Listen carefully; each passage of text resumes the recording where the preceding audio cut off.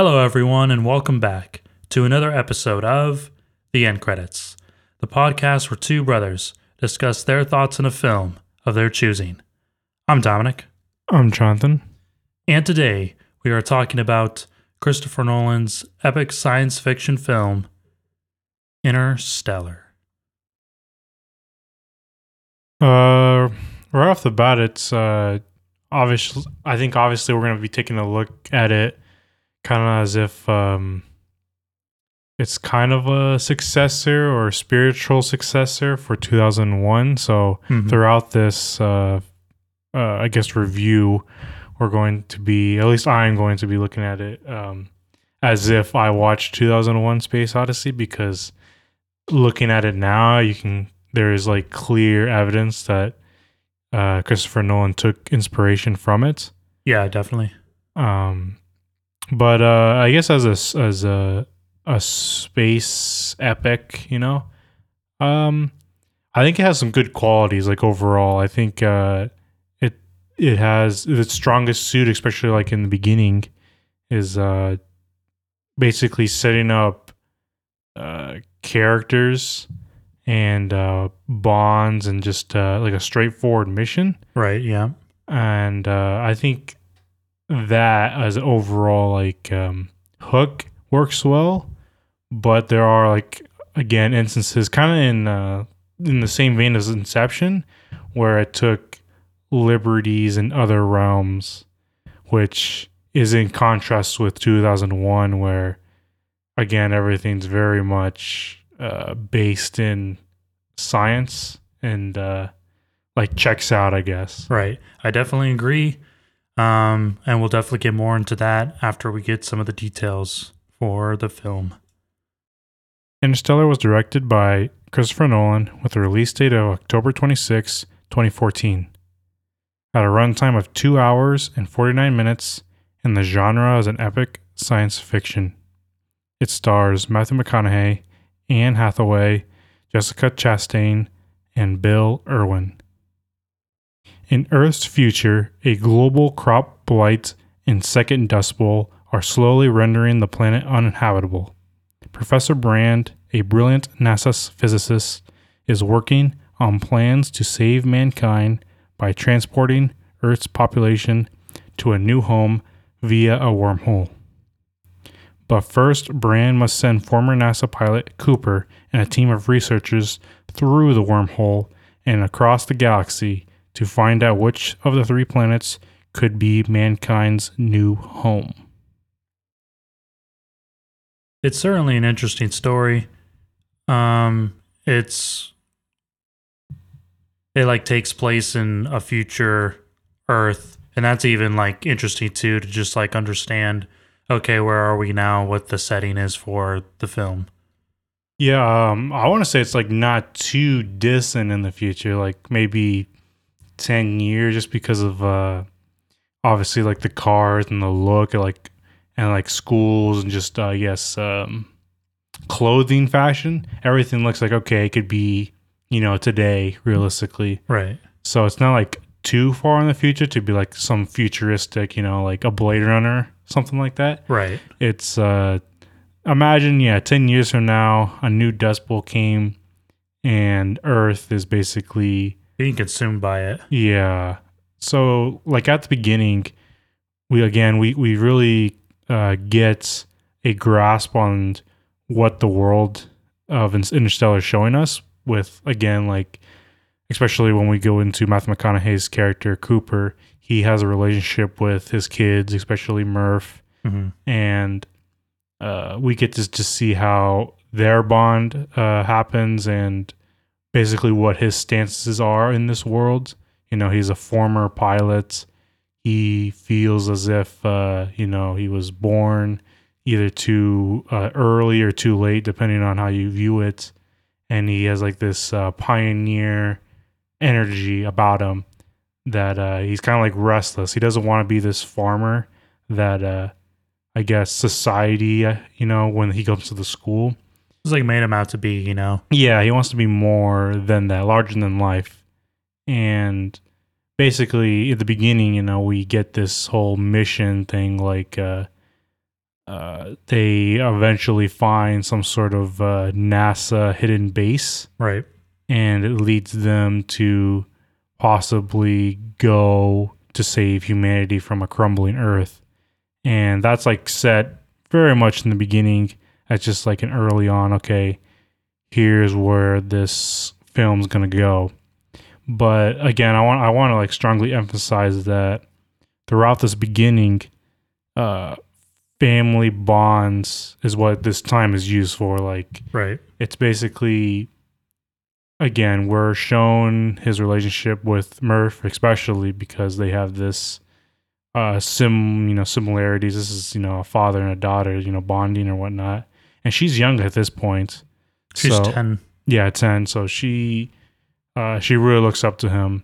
And basically the struggle here is like, should Cooper, save the world and possibly like not come back?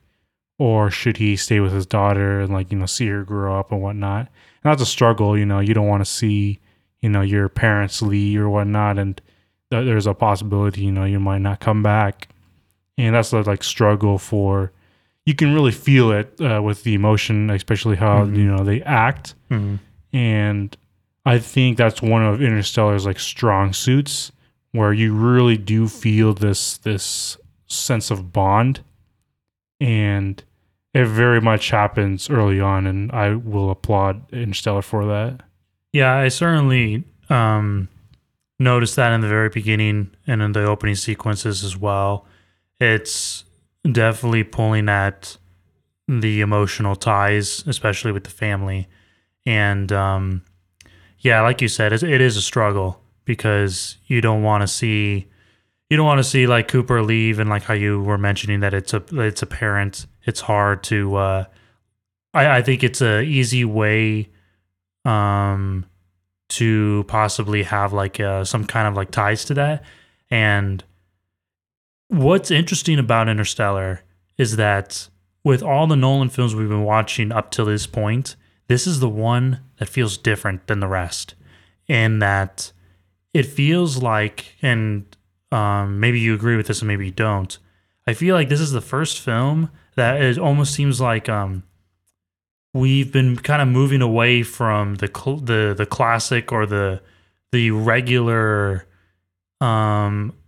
maybe like ideas that Nolan usually plays with, at least what it feels like in the beginning.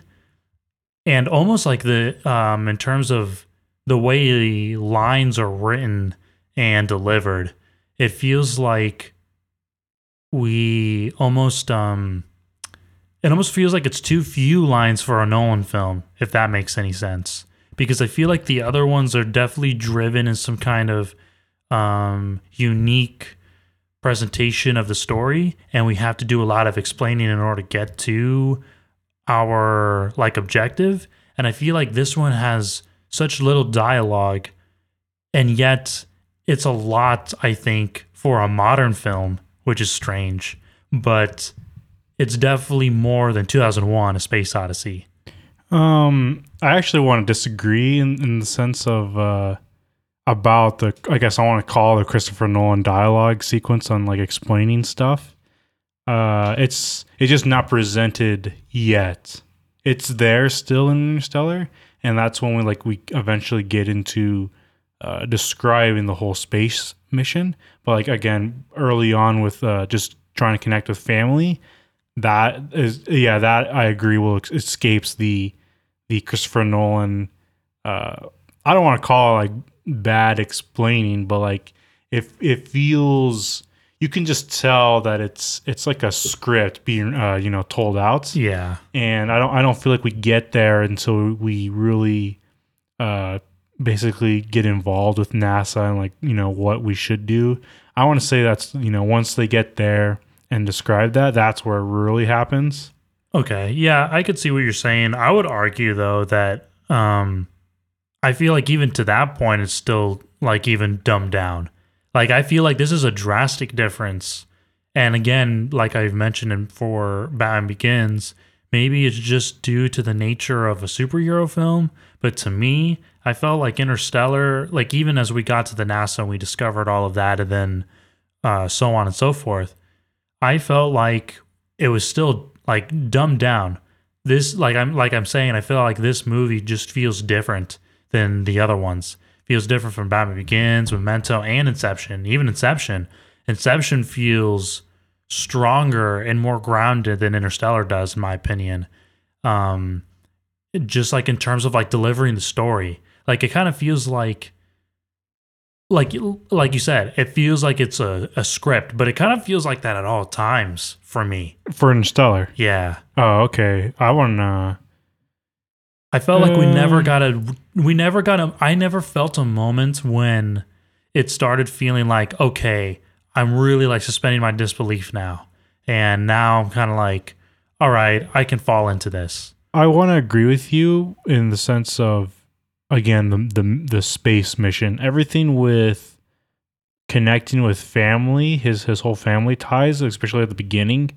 I think that's the strong suit where you don't feel like it's some script being written out, and it actually feels like, okay, there's substance there. While as when it comes to the whole space mission, that's where it kind of goes, okay, like, again, it's tough because, with 2001, I feel like as if it just did everything a little bit better in the sense of like science fiction. If you're going to go like an epic realm, then maybe you can claim that Interstellar has some like epic moments to follow up with. Definitely. But yeah, I do agree with you that it does feel a little bit less grounded than like the other stuff. However, like it also feels just different production wise. It looks as if, they had better quality cameras and better quality, just more.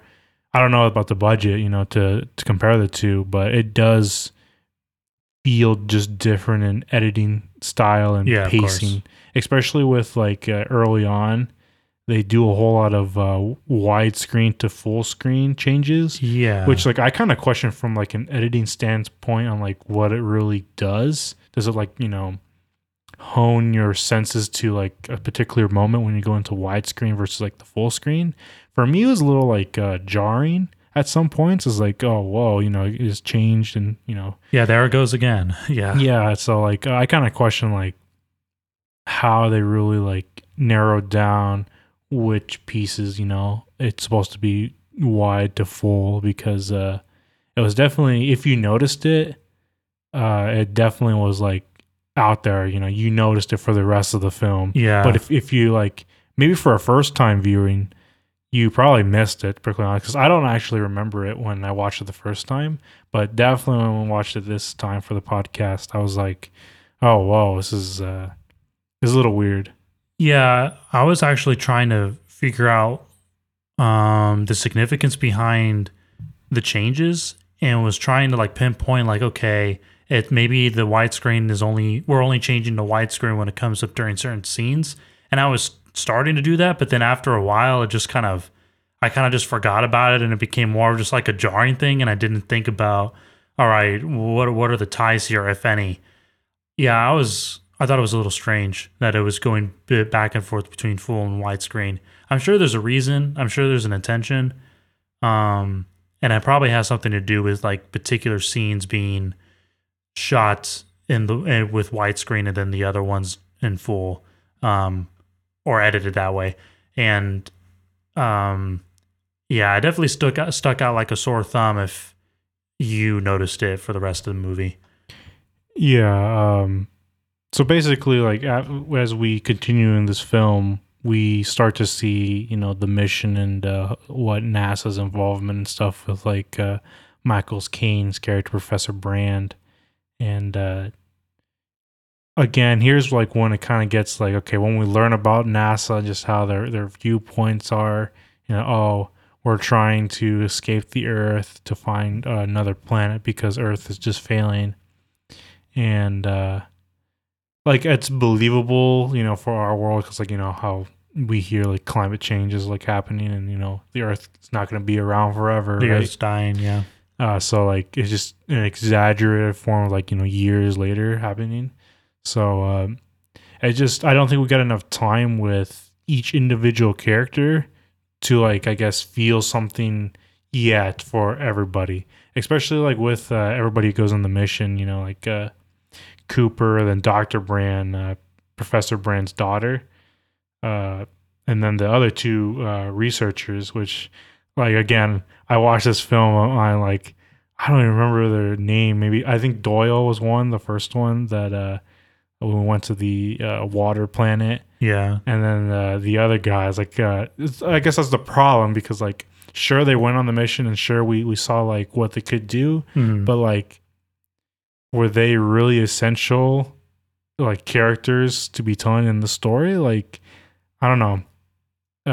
Sure, you fell for something because it's another human being, Right. once we do, escape into other places. But, like, I don't know. It's not like, I guess it's not like, again, I'm comparing it to 2001, when Frank and Dave, when Frank, gets it, Yeah. I feel as if you had some sort of connection.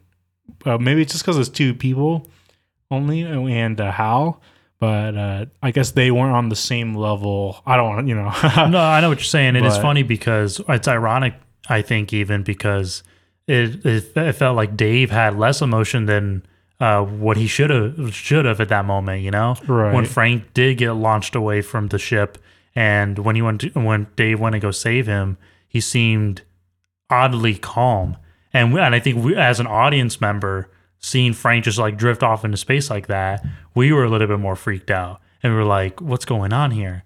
And yeah, I feel like some of these characters in Interstellar, yes, we could feel it to a certain extent, but was it really worth having them there? Yes and no. And see, that's why I'm kind of like saying that I feel like, especially comparing it to like even Inception, I even felt a lot more stakes between all those different characters who were involved with the Inception plan than I did with some of the characters in Interstellar. And I just feel like I don't know if it's just like time, just Nolan's style changing over the course of time, which it happens. I just felt like, I don't know, I just felt like there was more. I just felt like I couldn't get with it. It's weird because I enjoyed Interstellar. Don't get me wrong. I just feel like, like how you're mentioning with the characters and whatnot, I just felt like, okay, why are they even here? We lose them, and now we're down to, Cooper and Dr. Brand. So at a certain point, Yeah, there wasn't no like, okay, I guess that you didn't really have like a reason, like, okay, what do they bring to the team? And that's, like, again, that's what I shouldn't very, feel. It's very harsh to say like, oh, it's another human being, It's Yeah. like, but like, I don't know. But if we're treating them as like characters, I guess it's just different from just movies compared to like real life, in that sense, like in real life, obviously it's just another human being, obviously they brought something, but for in a movie, you really have to like, again, up the ante, exaggerate a little bit more, and again, these characters just didn't have it, I guess, quote unquote, and I guess like that, it's kind of, it fell to the wayside in comparison to the family bonds that Interstellar does give a lot of time right? and does really well. Again with Cooper and Murph, their bond basically is the biggest character driven storyline that we see just throughout the whole film, and the other characters kind of felt to the wayside, But a little bit distant, yeah. Yeah, in comparison. It's also a fact that just Interstellar has a different, it kind of, again, going back to 2001, it has a different, its film time is in real time. They do a lot of skips without you really noticing or knowing, and especially like when they go for the deep sleep from Earth to Saturn, that's a bunch of time, right? Mm-hmm. But we don't really see that time that happens. It's just, okay, we're here to the next place and let's go. We're here to the next place and let's go. And in contrast with 2001, a lot of scenes were really just there. and you had time to take in every little bit and kind of form your own thoughts and viewpoints to it. While Interstellar is like, bam, next destination, bam, next destination, bam. And you kind of could, you feel as if you couldn't, again, take in everything. And I want to say applaud to 2001, where I just enjoy that style a little bit more. I completely agree. I felt like things in 2001 were a lot more drawn out. And I love how you said that it gave us enough time to form our own opinions and ideas and whatever like thoughts came to our mind for said place in 2001. And I just think that Interstellar, it goes at a quick pace, and like we're here at 1 minute and we're here the next. And not to say that there isn't anything ambiguous in Interstellar, because I think there is, but I think 2001 just does it in a different way. And obviously I think it takes more time, but another interesting thing though as well is with 2001, I like how it's almost kind of like a shift from 2001. In Interstellar, we begin with kind of like the bad, like how we see how like the state of the earth and is deteriorating and whatnot. And in 2001, if we skip ahead from the dawn of man, everything's pretty like it's beautiful. We see the beauty of space, and I like how we have a difference with Interstellar that it's not necessarily that same kind of beauty. It plays with that understanding of like beauty and the unknown, and we slowly drift into madness. Whereas in Interstellar, it wasn't. I don't think it necessarily was like going through that kind of. It wasn't set for that kind of goal, Right. Like you said, it was driven in the emotional ties of the family between Cooper and Murph. Right. It was about saving the world, or the lives on Earth. While in 2001, it's very much, it's just an exploration, and then again, Right. like you said, just develops into chaos, and it just had different story ways. I do want to talk about when Interstellar tries to, we're in space now, and it tries to tell us certain science stuff, like with wormholes, black holes, and just how it works. Mm-hmm. I think, again, here's another point where it's like not Interstellar's strong suit. And again, it goes to like, I just been noticing it through Christopher Nolan's films, where here's where it feels really scripted. It just feels out of place. Like, okay, we better explain this to the audience. Yeah, and it's like, whoa, this is like not it just didn't, flow well. And it's kind of like, oh, okay, I'm learning now. And I don't know, it just, it stuck out to me. I definitely noticed those parts too, especially like when we're bringing up like the idea of when they finally come to the wormhole, and we get that little bit of like how a wormhole works, and it just fell out of place. Yeah, I totally agree. It just fell out of place, and like another thing too, I guess with Cooper's character, it just felt like he had an answer to everything, and it just kind of felt like, oh, what a coincidence that he has this knowledge, which it's kind of understandable because he was a pilot at one point, and he did that for, well, we don't really know how long, but it's clear that he's experienced, and he flew for NASA before, so it kind of makes sense. But I mean, we don't really know how long it's been since he's done any of that stuff, right? And it just felt like he had an answer to everything, and it just kind of felt like, really? Can you explain when? Yeah, particularly when they were talking about Gargantua and when they needed to go and research the different planets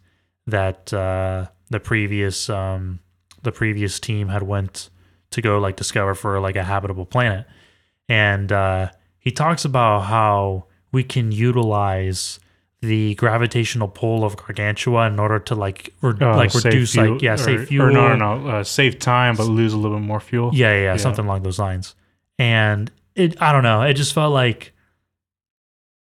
it was just like, oh man, okay, he's just got these ideas. Yeah, it's like the other characters are scientists, and they should know a little bit more about Right. him, and he's just a pilot, quote unquote. Yeah. So yeah, I guess I see that. Not to discredit like Cooper and like I mean, who doesn't love Matthew McConaughey? Right. Like I want to see him shine. Don't get me Right. wrong, but it just kind of felt like a movie. And in that point, not that that's I don't know. It was just something that I picked up on and it just kind of took me out of the moment. Yeah, that's totally understandable. Yeah, I totally get that now. Also, like when we just talked about, Matthew McConaughey, I do want to give him a lot of props in this film, just because he really is like the best part of this film is like the actor and just playing different, I guess, emotions at different times. Like his believability factor is through the roof. I think. I know. Like in every moment, it's like, okay, I believe him. Or every moment, it's like, okay, he totally feels this. Like I want to give him massive props to his acting skills and the performance. Yeah, his performance was great. Yeah, I know. Like, I feel like over the course of time, some of the scenes in Interstellar have become like a joke in some ways. Like I remember that moment when they just came back from that first planet and they lost like 23 years or something like that. Mm-hmm.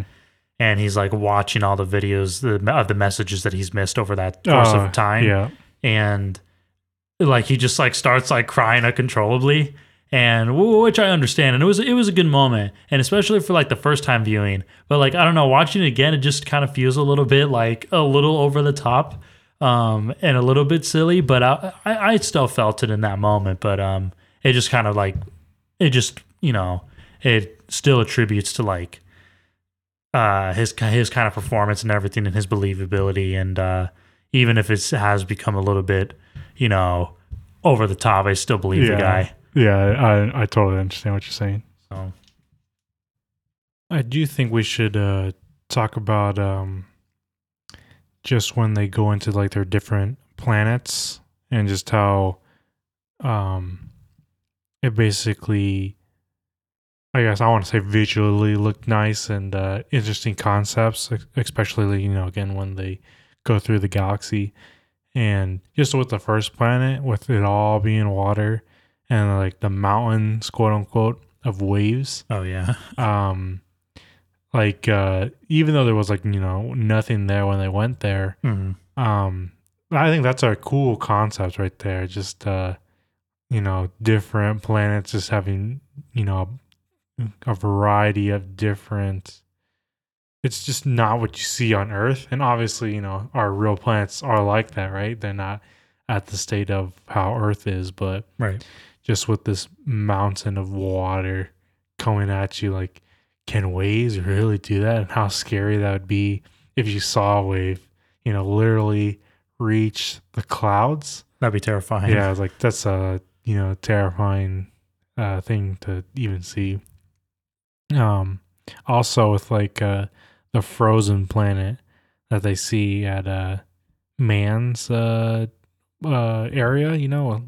that whole like what you see in the cover, right? So it's all frozen and everything like that. Like sure, again, people have went to the Antarcticas and seeing how it is, but to the state where like everywhere it's just frozen, thing that perhaps be something that Could sustain life. yeah, maybe. I was like, oh man, that's such a weird concept too, or such a crazy thing. So we have grass in Earth, deserts, snow, even ice places, but like just a planet in ice. Again, both these worlds that we do discover, even in outer space, right? Mm-hmm. It's visually appealing, Again, Right. going back to like this budget area, is like, oh man, everything looks, and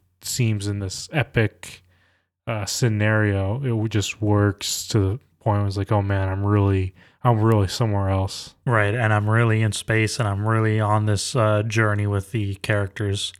Um, yeah, and I will agree. It's really interesting when we get a chance to go and look at the different planets.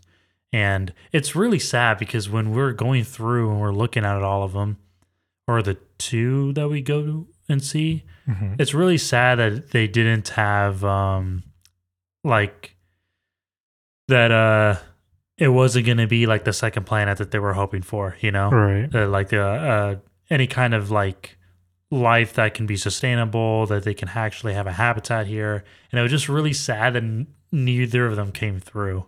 It's such a weird thing, you know, like in our reality, right? We hear about like, oh man, you know, they found water at so and so, maybe, you know. Right. It's just like, you know, again, what are the chances that Earth is like the perfect conditions that humans could live, and that there's nothing out there, you know? Yeah.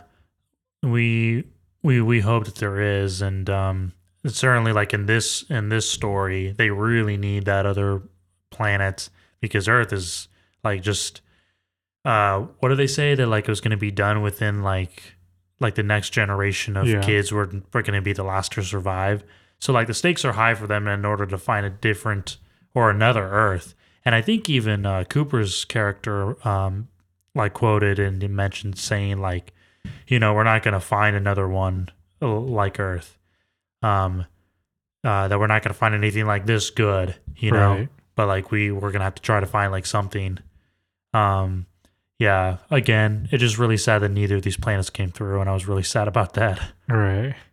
You know, obviously the next arc of like our characters when they go on this mission is when they end up on this ice planet and discover man's whole, because you know he basically sends a signal out, so oh, you know, this place is a good area. And this character is played by Matt Damon. And I don't know if this movie came out before The Martian, but I always, in the back of my mind, are like making comparisons. Like, oh, I have never seen that movie. Maybe we'll see for this podcast. But the fact that, you know, it looks similar. I don't know. You know, obviously, I know nothing about that. But either way, when we get into this, you know, everything's looking good. It's like, oh man, it's a perfect planet. You know, eventually, you know, years after it's colonized, you know, we can sustain life. And you know, he makes Matt Damon or Dr. Man. Yeah, he does the whole here's the how scenario for Interstellar. You know, he turns evil and almost kills Cooper. You know, when dropping him down. This whole scenario and. Here's like, oh man, like another like nail biting scenario where like, again, going back to like the whole, his relationship with Murph and like the family bonds. It really, again, this Interstellar does well, this relationship, and also to the extent of this risk of death scenario where you're always on edge for when they go discover stuff, especially with Cooper's characters, is because you know the weight of the other characters and just how everything means to them. You're always on edge and like, oh, what could happen? And you know, here he has a scenario where you know he could possibly lose air and just suffocate. Right. And it's like, oh, it's like they go into this whole conversation like, oh, what are you gonna see before you know you die? And I was like, oh man, you know, this is it's just a sad and like again nail biting moment that you're like, oh please, you know, something, you know, Yeah, why would you do this? You know, we're out here all alone and there's nobody else, and again you're just I can't feel but you know like going like you know like this. And well, Dr. Mann actually does mention that like the last thing you like that's that you're gonna see before you die is like your children's faces or something, and then it kind of makes like the whole situation like a little like raises stakes a little bit more, I suppose, because you would think that maybe Cooper's thinking of Murph and Tom, I think is his boy's name, and like just thinking about them and whatnot. So it kind of like puts you again. We return to those like family ties and the connections and the stakes of what it means for uh, Cooper's case. And man, you just really hate Man for this. You really hate Doctor Man for like doing this. Right. But in a way, you almost like a little bit. You almost kind of sympathize with him because you understand what his position is in all of this. That he was, he was scared and he didn't really have hope that there was going to be another planet out there that could sustain life like how Earth can. And, I could kind of see where he's coming from, that he just wanted to be saved. He knew it was going to be possible. He just wanted he wanted to see another human again. Like, but I mean, like, if you're in that position, you got to understand, what the consequences are. You know what I mean? So it just like made it all the more worse because he's supposed to be this explorer. He's supposed to do it, for NASA. But I think the natural survival instincts that he even mentions, that, we just want to survive and we want to always like be there. And it just sucks that like he's got to be that person to like hijack everything and just lie to them through his teeth. And oh man, I don't know. It's that moment where you're just like,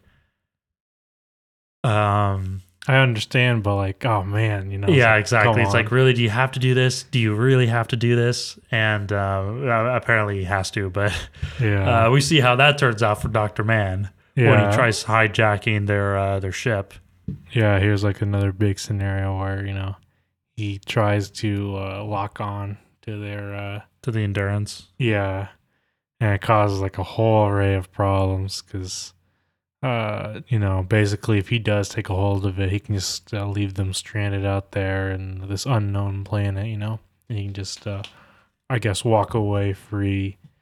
And that does not go well. Here's another like piece where when he does fail, the audio for this is really I want to say well done, and in the fact that when we were just watching on our television, everything is just all you hear, music, and you just feel all this weights or whatnot, what could happen, because they're warning him about it. And when it does happen, this sudden burst, like everything just goes out, and you just hear the almost as if again you're in his position, Man's position, and it just you just hear this loud boom, and it's like, I don't know, you felt that. And I kind of wish I saw it in theaters just to see what this felt like at this moment, because here's like again another thing to like a 2001, just this screeching halt of a sound. This obviously wasn't like the monolith moment, No, right. but you felt this impact immediately with the audio, and it just added like this oh no, It's like an effect. Yeah, emotion to it. Right. It's such a jarring moment because we have that loud explosion, and all of a sudden we cut back into Matthew McConaughey's or Cooper's and Dr. Brand's perspective, and it's just like silent because they see the wreckage, because Dr. Man was trying to dock the Endurance. And yeah, that jarring like difference between the explosion and all of a sudden nothing, it just like really puts you back in that moment of, yeah, we're in space right now, and it's just so desolate. It like brings like the heaviness and the weight to like space and where they're at, especially their position.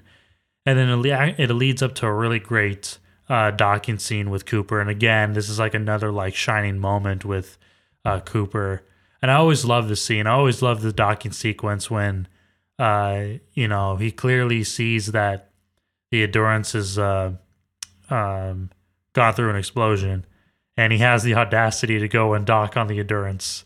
And it's such like an epic moment. And again, like how we mentioned with if we have any difference between 2001, A Space Odyssey, and Interstellar, is the fact that like Interstellar falls more into this like epic genre, and like definitely like an epic moment when he goes to dock the Endurance, especially like with the music and like this is the best part because we can actually include like quotable lines like how I mentioned before, and Matthew McConaughey definitely has a great line here.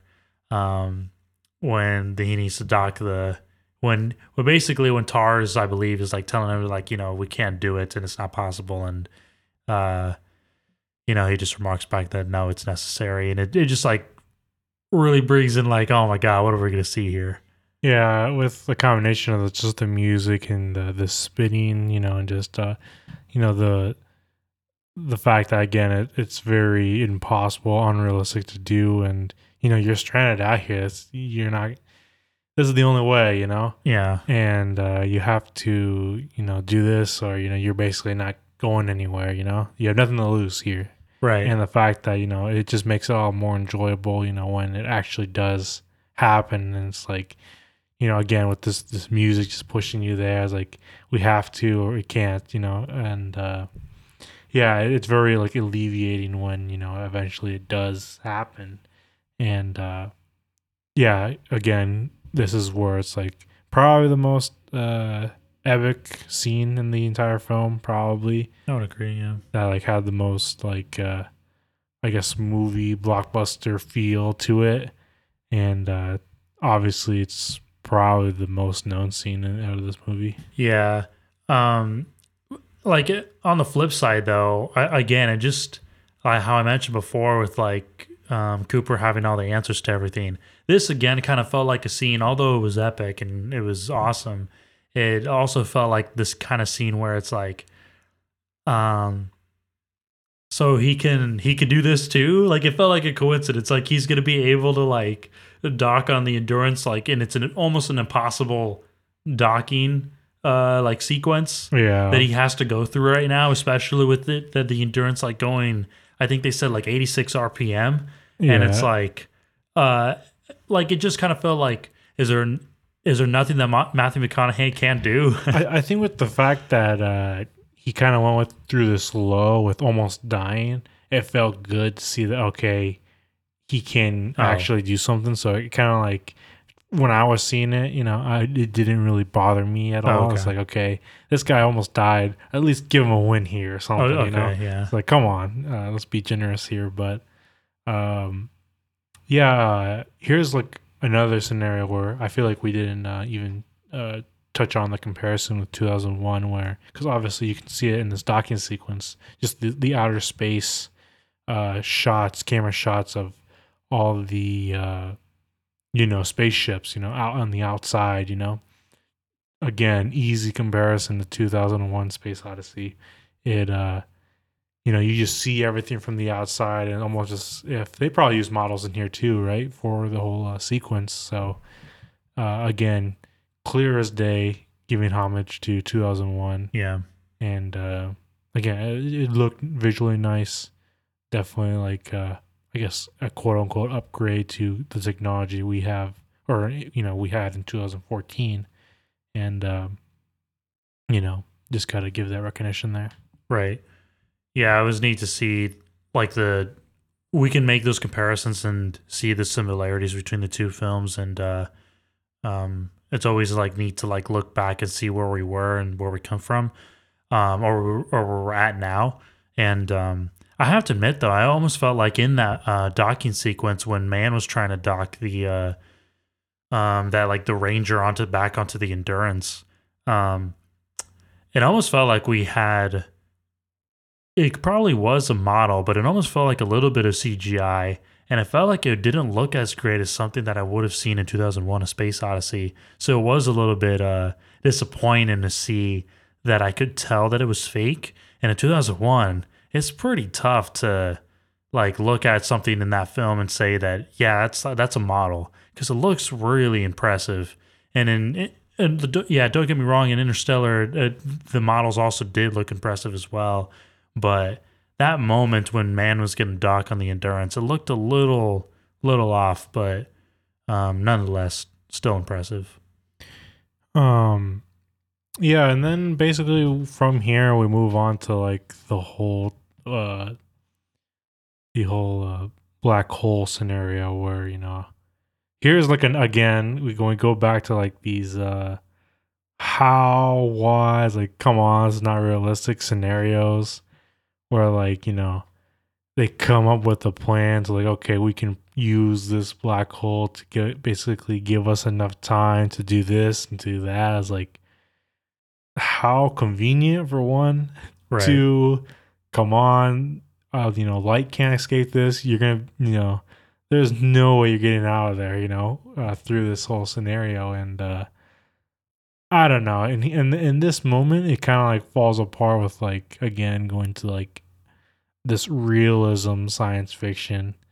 It's just not there anymore. Yeah, I will agree on that because I almost felt like at this point in the film, it almost felt like we were just kind of throwing things away. Like we were just kind of like, just, okay, let's do this and let's do that and let's just kind of forget about the logic or the stakes of the film. Yeah. Like I felt like it was doing pretty well in that regard. And then it just kind of started like, we just got to start taking these risks now. And we were like, forget about the plan.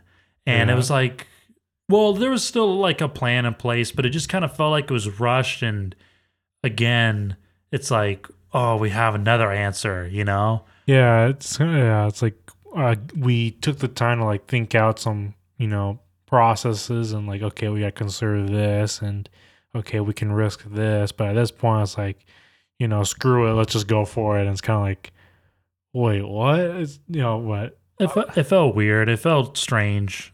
I'll definitely agree. And it's weird because even in 2001, by the time we get to like that third act, I guess at this point we're like on the verge of hitting that third act in Interstellar, and like it just seems to like fall apart a little bit. And it's weird that how both films kind of did that same thing. I want to say it's a little bit different though, because in the way in 2001, it's not like Dave really had a choice.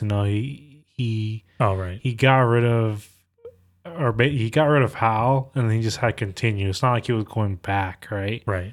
And he once he does, he enters this thing that just took him, right? Yeah. And in this film, sure, they said they didn't have enough fuel to like get to the other place, but I felt as if and they also didn't have enough fuel to return to Earth. They said that too, as well. Oh, okay. So I don't know. It just felt like, I don't know. Could we have written it some other way? Yeah, possibly. Because like, again, it just doesn't make sense anymore. Because I guess just where do you go? I understand. Like, okay, so yeah, they have nothing, so let's just risk everything now. Through this black hole, but like. I don't know. It just it doesn't feel. It doesn't feel like it's logically right that, okay, let's risk death to, again. No, it makes sense because like obviously you got nothing to lose. But like, yeah, right. It just doesn't feel as well. Because that like as an audience, you're like, okay, obviously. Because we're not in their position. Yeah. So, obviously, this is just a wrong move. There's nothing to be done there. Right. And I don't know. Again, it puts your audience in a difficult position. I'm like, okay, I understand my characters and what they're doing, but like, I am not at that position in this moment in time. So I feel this sort of disconnect happening here. And I don't feel as if you want that when you're writing a film or any sort of, piece of media, you never want this disconnect, or else it kind of, you lose your audience. Yeah, it falls apart and you lose the interest, and you lose that interest from the audience. Yeah. And to be able to like suspend their disbelief and be like, all right, where are we going now? Because you want to be able to follow it. I do want to bring up like kind of the position that the characters are in at this moment, and we kind of like brushed over, and I do want to return to it just real fast. I do want to ask you like how you felt about the fact that basically their meaning to the whole like mission was all a lie, and the fact that they had no way of returning, and basically Professor Brand lied to them about, we're going to be able to save the people as long as they solve the equation of gravity. And unfortunately, our characters didn't know the stakes. How did you feel about the fact that it was all just a big lie?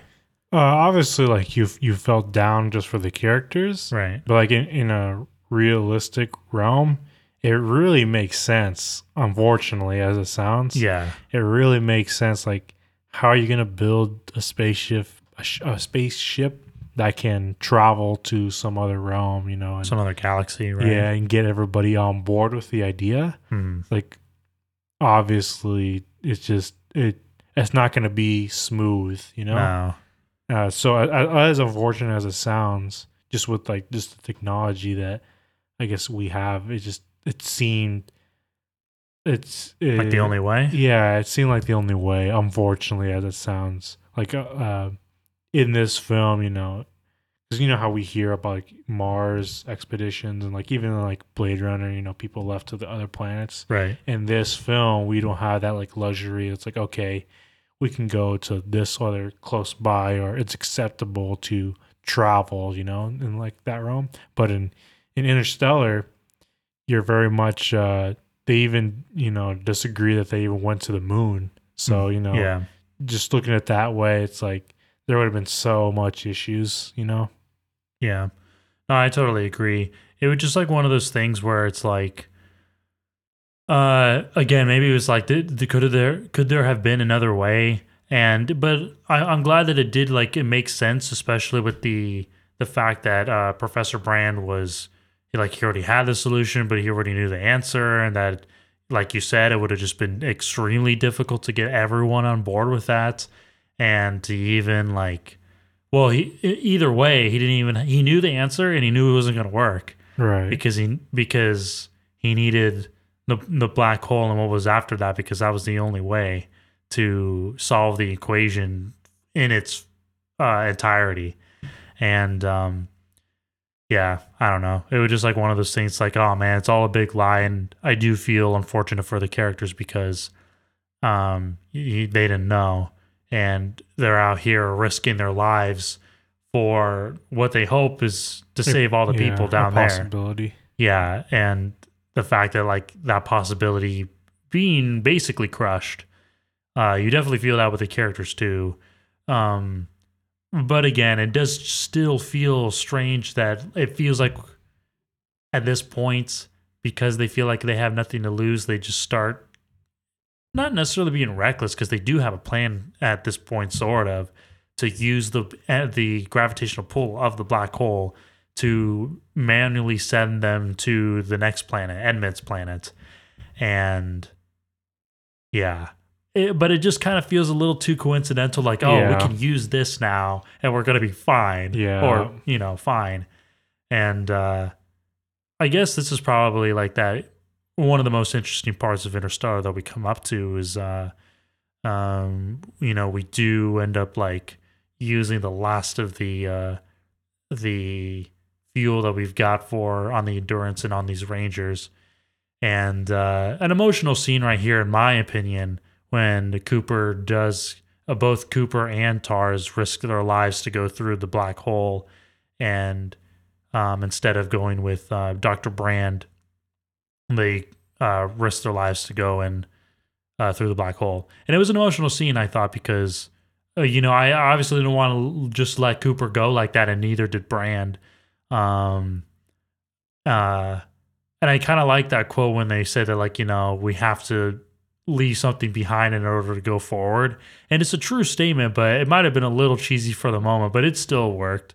Yeah, I agree that it was like an emotional piece right there, just the whole sacrifice moment. Yeah. However, like I guess just because it was again going back to this pacing of Interstellar, it was just too close to the docking sequence.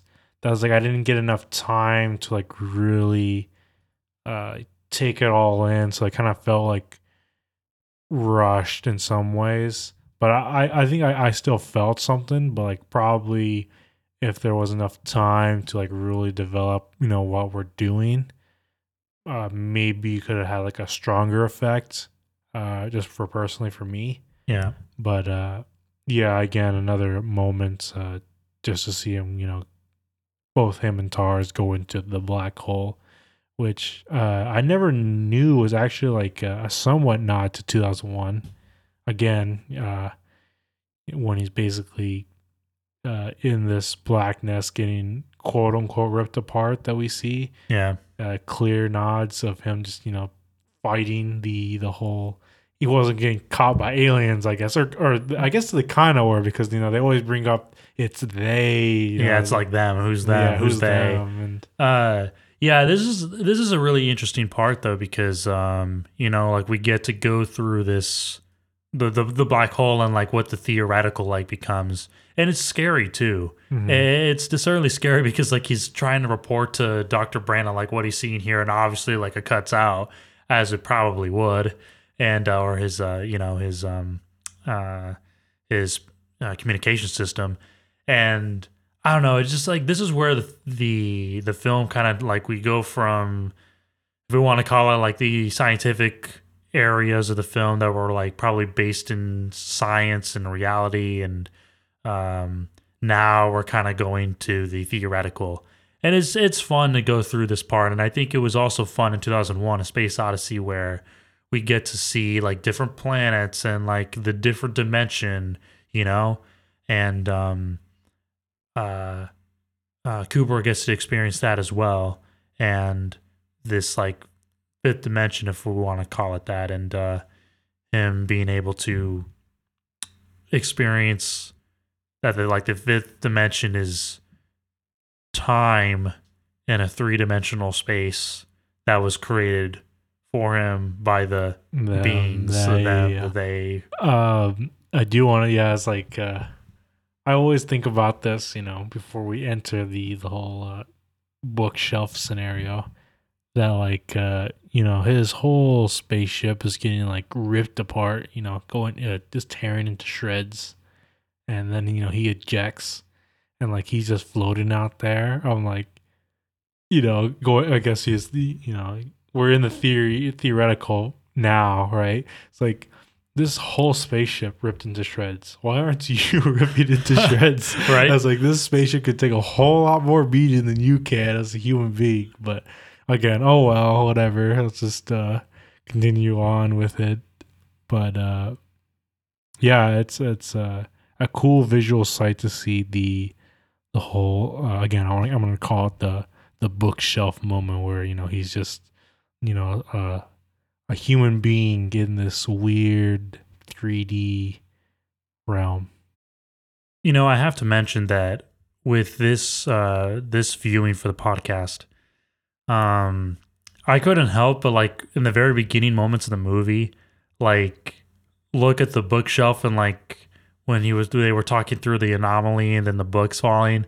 I just couldn't help but like put my mind like all the way to the end of the film and already understand that it's Cooper just doing it all. Yeah, me too. After you've seen it and know where it's supposed to lead, it's hard to get your mind out of what its significance is. Yeah, and I was just like, man, that really sucks because it's really special that first time, like that first viewing, and then after you do like, obviously the second one, it just kind of like... It's not the same. It's not the same anymore. It can only feel kind of that same way unless if you're watching it with someone who's never seen it before.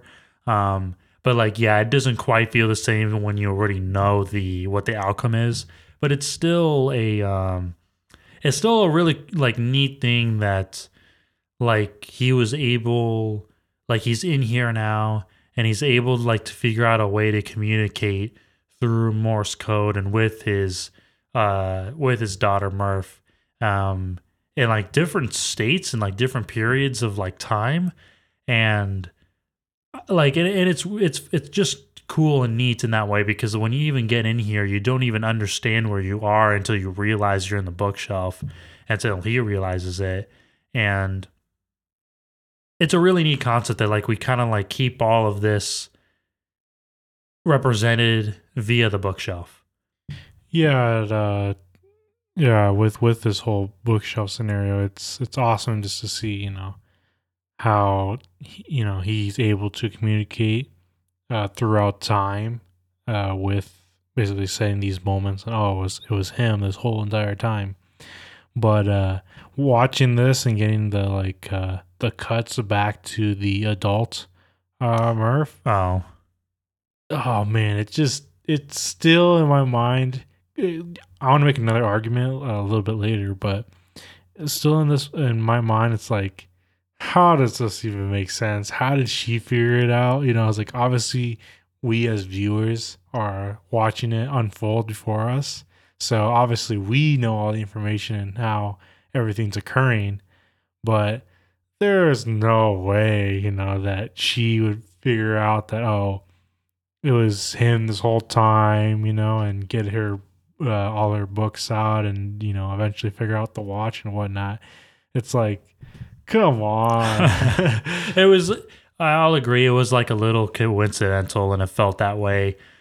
I was probably more annoyed that we had to make those those cuts or those flashbacks to when she was younger and everything. I was just kind of annoyed that like we were going back and forth like that. Oh, yeah. It was. I think in the first time it feels fine, but I think when you watch it again, you're just kind of like, I don't know. It's because you understand it now, so just kind of like, okay, we get it. Like it was just him. Yeah. But in another way, if I want to just keep it like if I'm pretending like it's a first time viewing, it's sweet as well, you know. Like it just kind of like with all the things that had happened in the film and all the chaos and like the sadness or whatever and the loss. It felt sweet knowing that it was him all along and he was kind of like always there. And again, kind of like going back to the relationship between Murph and Cooper, between the daughter and the father. You couldn't help but like enjoy that it was him, you know, and that it was him being able to communicate and as he even puts it, that he was her ghost that entire time. And it could be like an emotional like moment and an emotional scene because like they were like he was like always there and he, you know, mentions and explains that it wasn't like these other beings that sent him here, it was him and it was them all along that, you know, basically did it all. And it was kind of like this mind-blowing thing, and even we discovered like Tars is there, and that was cool too, the fact that Tars survived. And yeah, I don't know, there was something really neat about the whole bookshelf and the whole like the other dimension, and that we could go throughout time and we could see it, and it was all like connected and he could communicate with it, and it was like a kind of like a mind-blowing thing, and it was really neat to see that you know, here we are, and this is what could be past the singularity, the horizon of a black hole. Yeah, just going back to just their connection and how she figured it out and everything. I want to I want to say that this is what the film was trying to say, because I'm basically going to just start defending on like technically it makes sense that she figured it out, and why is because the film tries to push this scenario that there's this other dimension, like of the love dimension, that basically right. we don't understand, but it could or technically is the right choice or whatnot, because you know Dr. Brand has this like she likes this guy named, was it Edmund? Yeah. Like another explorer that went on this Lazarus mission. Yeah. And obviously we had this whole other scenario where Cooper chose that, you shouldn't be biased through love or whatnot, because that's technically not the right choice. But he ends up like, you know, taking that whole back, because you know he chose wrong with man and everything. Yeah. So here's like this scenario where, it's because of that like love, you know, that bonding, the family bonds. That's what told us this whole scenario. So in that realm, if we're gonna add this other, you know, dimension, quote unquote, right, then it makes sense. Right. But if you know, you want to call that BS, then you could say, oh, nah, that love could supposedly like speak Yeah. through different dimensions and times, and Yeah. If you're gonna look at either way, with the love dimension, I think it works. If we want to believe in that, but without the love dimension, I think some people are gonna be like, nah, forget it.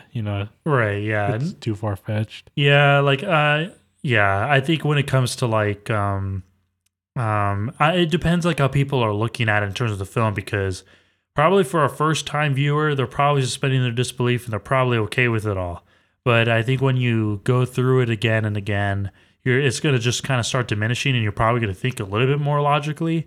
And I don't know, maybe don't count on love to save you if you're going to go through a black hole or the singularity.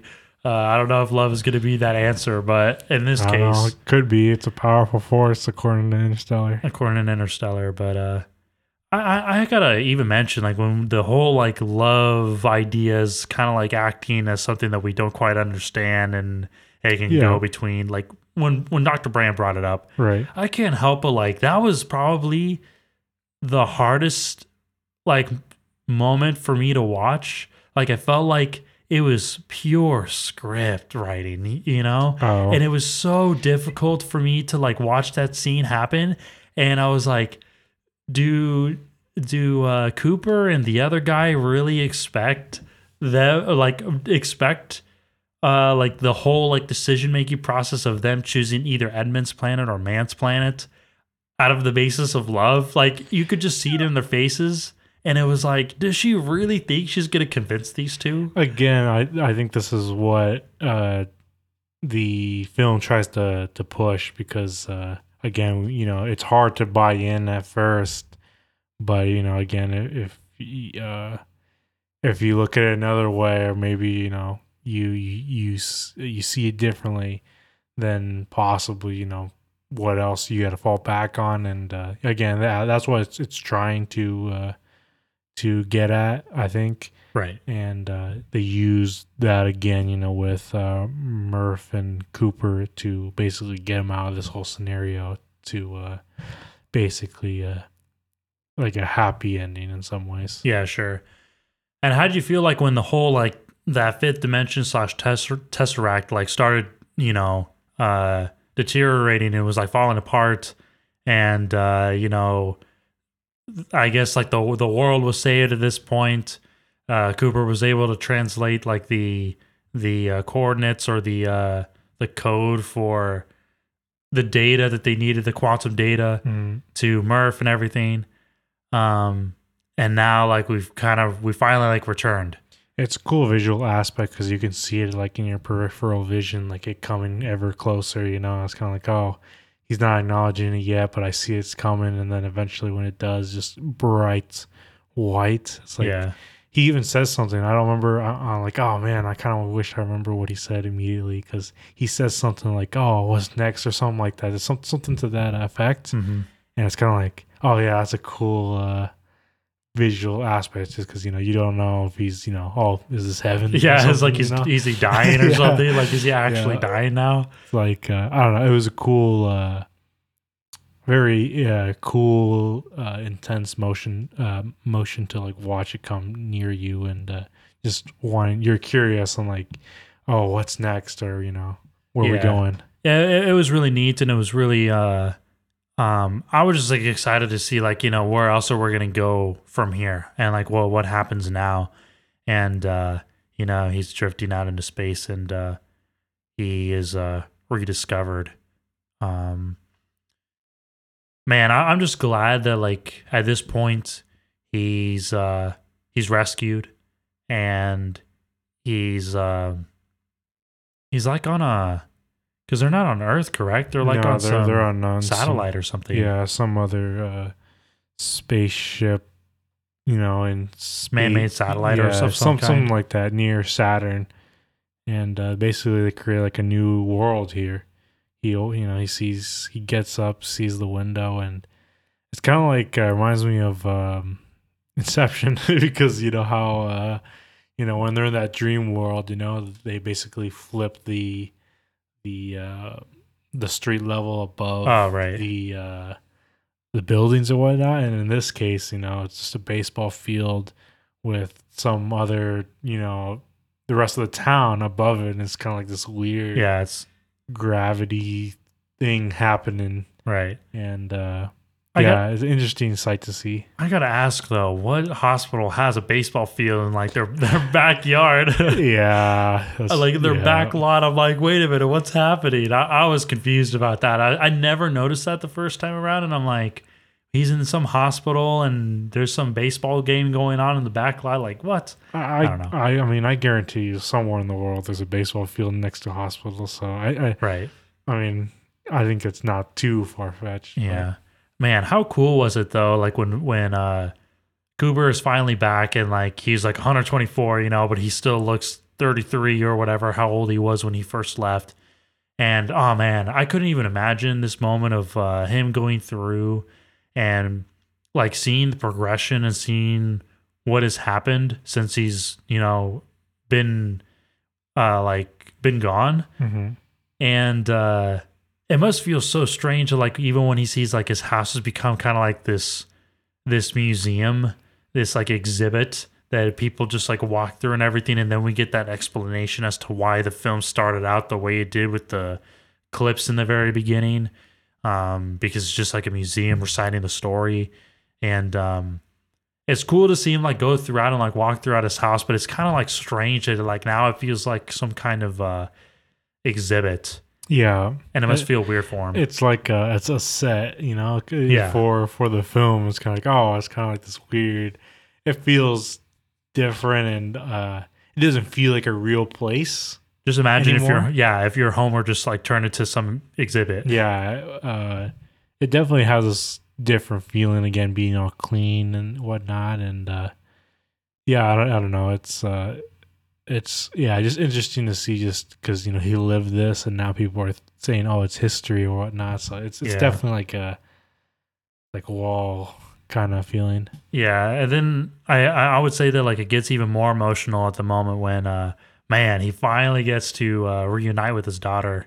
Yeah, so this one was like, oh man. Yeah, like you better be biting your tongue at this point. Yeah, it's like, if you felt something when in Inception, when he has that, Fisher has that like father moments. Oh yeah, that father son moment. Here's like a daughter father moment. It's like, oh man, it's like, again, it's if you don't feel something, you're like, who are you? Or are you human or whatnot? It's like, Yeah, it's definitely a good moment. I totally agree. It's definitely probably my favorite moment of the film when they finally get to reunite Murph and Cooper. I don't know. They're like, especially with like the whole movie going through and like we're trying to understand or trying to get across this good relationship that the two of them have, and then it obviously became strained and we didn't want to see that, and now it's kind of just like a reconciliation, and we get to finally just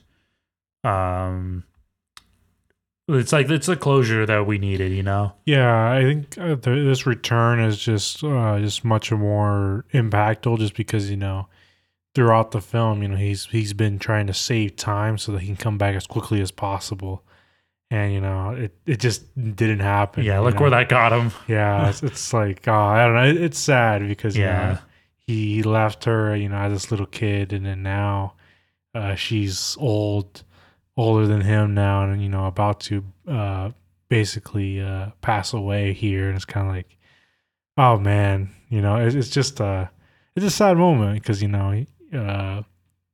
all that time's gone, and you can't get that back, really. Right.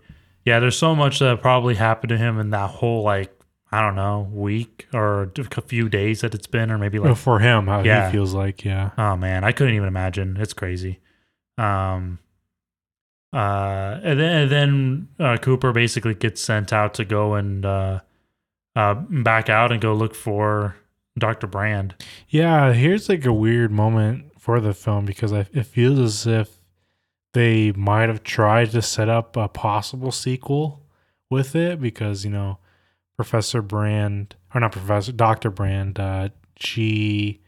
we don't know what happened to her. You know, Cooper was saved, but once she basically left the black hole, we don't know if, you know, she was saved or whatnot, or she found. We only like get a hint that, you know, she landed on Edmund's planet. She landed, but we didn't see Edmund at all. So is it just her now or whatnot? And yeah, it's kind of weird that they, or Christopher Nolan, or and you know anybody involved in this film, they kind of left this one open to like a kind of, you know how in Inception it's like open to interpretation here, right? Or in this one, you know, it's maybe we can come back to it.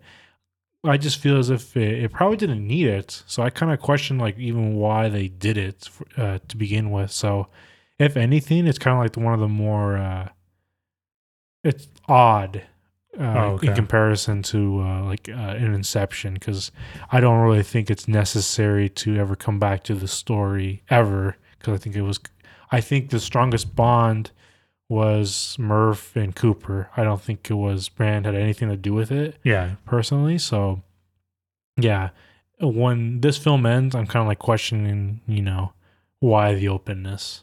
I don't think there was any intention from Nolan to create a sequel. I think it was more about just trying to tie up loose ends with Dr. Brand's character, and just to let the people know that she's still out there, she is alive, and Cooper just has to go save her. And I think that was basically the main thing, just to give her her and that character just a feeling of hope, I suppose, that a feeling that, you know, she's gonna be saved, especially like with Cooper going back out there again, which is, I think, is kind of crazy that he's after all of that, he's willing to go and save Dr. Brand. But yeah, I think it was probably more about just tying up the loose ends and giving a little bit of like, you know, a sense of like honor and respect for the Dr. Brand character, and we just can't like forget about her. Yeah. I think it probably would have been worse how we just like not even acknowledge her. Yeah. So overall, I enjoyed Interstellar the very first viewing that I had of it. And I think like over the course of time, like just watching it again, it just doesn't have the same effect for me. And personally, like if we compare it to 2001, which in some ways we you know, we kind of really can't, because they're two different films. They both have different goals in mind. And so like with that in mind, I can't really say like one's better than the other. I did enjoy 2001: A Space Odyssey more so than Interstellar. I just felt like Interstellar was, especially after a second viewing, it feels different than Nolan's other films too. It just feels like it's almost like dumbing down what he's done previously, and it feels more like that, closer to modern blockbuster-esque, in that like we just get the main plot points really quickly. We get to the action, we get to the exciting stuff. We don't really like explain, and we don't really like tie up loose ends that well.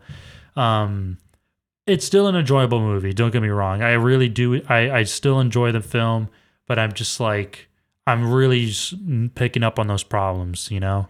It's funny because I felt that way in Inception. And this one, I still do feel that way.